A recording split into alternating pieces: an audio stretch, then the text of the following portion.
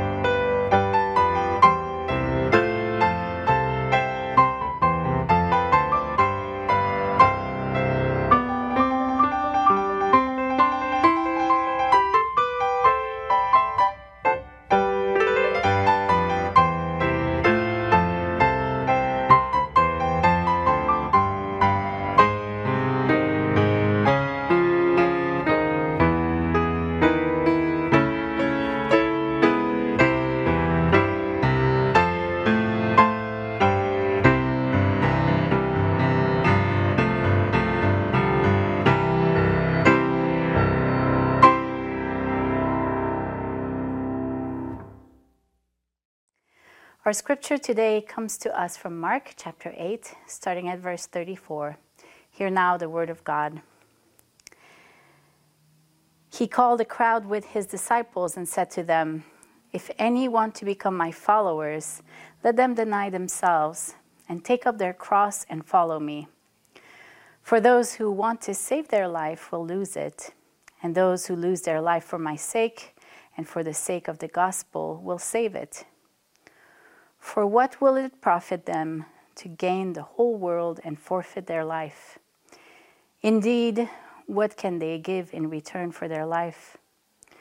Those who are ashamed of me and of my words in this adulterous and sinful generation, of them the Son of Man will also be ashamed when he comes in the glory of his Father with the holy angels." And he said to them, "Truly I tell you, there are some standing here who will not taste death until they see that the kingdom of God has come with power." Let us pray.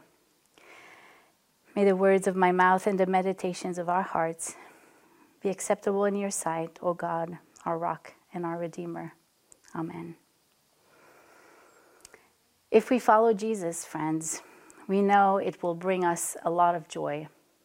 But it may mean that there will be some suffering involved.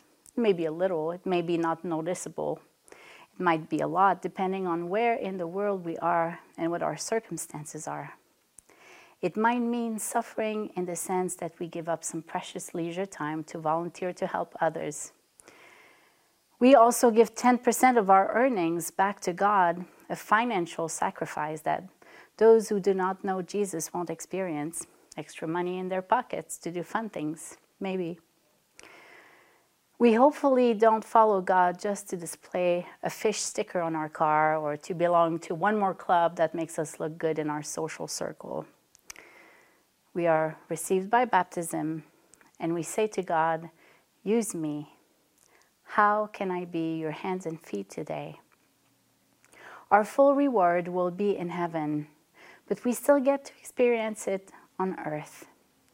Even if what we do can at times be sacrificial. People literally lost their lives in the name of Christ. We're free from this kind of persecution in this country. Thanks be to God for that. But with the world becoming more and more secular, we have work to do. What does it mean for you to take your cross and follow Jesus? What suffering comes along with it? Is there any for you? At first, I could not even think how following Christ means suffering for me. I love my work. I love my community. It feels like a privilege every day to drive to my wonderful church. But after some reflection, I realized that for me, my cross is to face my home culture, a culture that has become fully secular. It would be one thing if people in my French-Canadian culture had never heard about God, and my place would be to help them learn about the love of God. There would be only reward in that journey of discovery. But back home, they have known God. The generation of my parents especially have grown in an overabundance of church involvement in their lives, and little of it seemed to bring joy. They felt observed and judged. In the generation before theirs, women would receive frequent visits from religious leaders. They would put strong pressure on growing the head count of the family, even if they were struggling to feed the many mouths they had already. Even if it was against doctor's order, because it might mean the death of the woman, with her body unable to carry one more child. Otherwise, there would be shame on the family, which in turn would disappoint God. This is the God they grew up with, a God that seemingly always disappointed. Not only that, thousands of First Nation young children would lose their life in a genocide that aimed to eliminate those who stood in the way of the church. It has been recognized, denounced, and apologized for, but there's still a lot of damage done by human beings who tried very hard to promote their love for God. So hard that they did not see the harm they were causing. And now the people have grown with they just cannot understand and see the God I see. I certainly empathize for the hurt that the people have felt from the church. And I'm beyond certain that the church has been so much more than these dark events. But we all know how the brain works. We tend to hold on to painful memories and we shut down the positive ones. So a whole generation turned their back at once on the church, only knowing what they knew, and they continued to live in an empty space without the promise of life eternal, with no God to pray to when they feel worry, or no God to thank when life is beautiful. Science will do. So for me, who has decided to follow Jesus and to invite people in the joy of knowing God, it means that I'm in a tricky place when I go home. It somehow builds a wall, even if thin, between my family and I and my friends back home.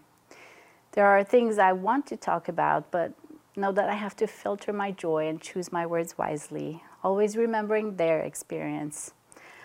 I just want them to know God again, to know Jesus, to hear how welcome they are in this community of love, and how much hope they can receive. Everything in its time. So there is my little cross to bear, my little sacrifice, and I do pray that one day we will all see eye to eye. I know many of you use your time as volunteers. Instead of doing something to make you feel good, you make some other people feel good. And while someday might be harder in doing so, I bet you feel a great reward. I remember hearing Pastor Morgan Roberts preaching on this couple at his church that did reverse tithing. They only kept 10% of their income and shared 90% of the rest with the church. Talk about following Jesus closely and carrying a heavy cross. It's always so great to hear how people pick up their cross to follow Jesus.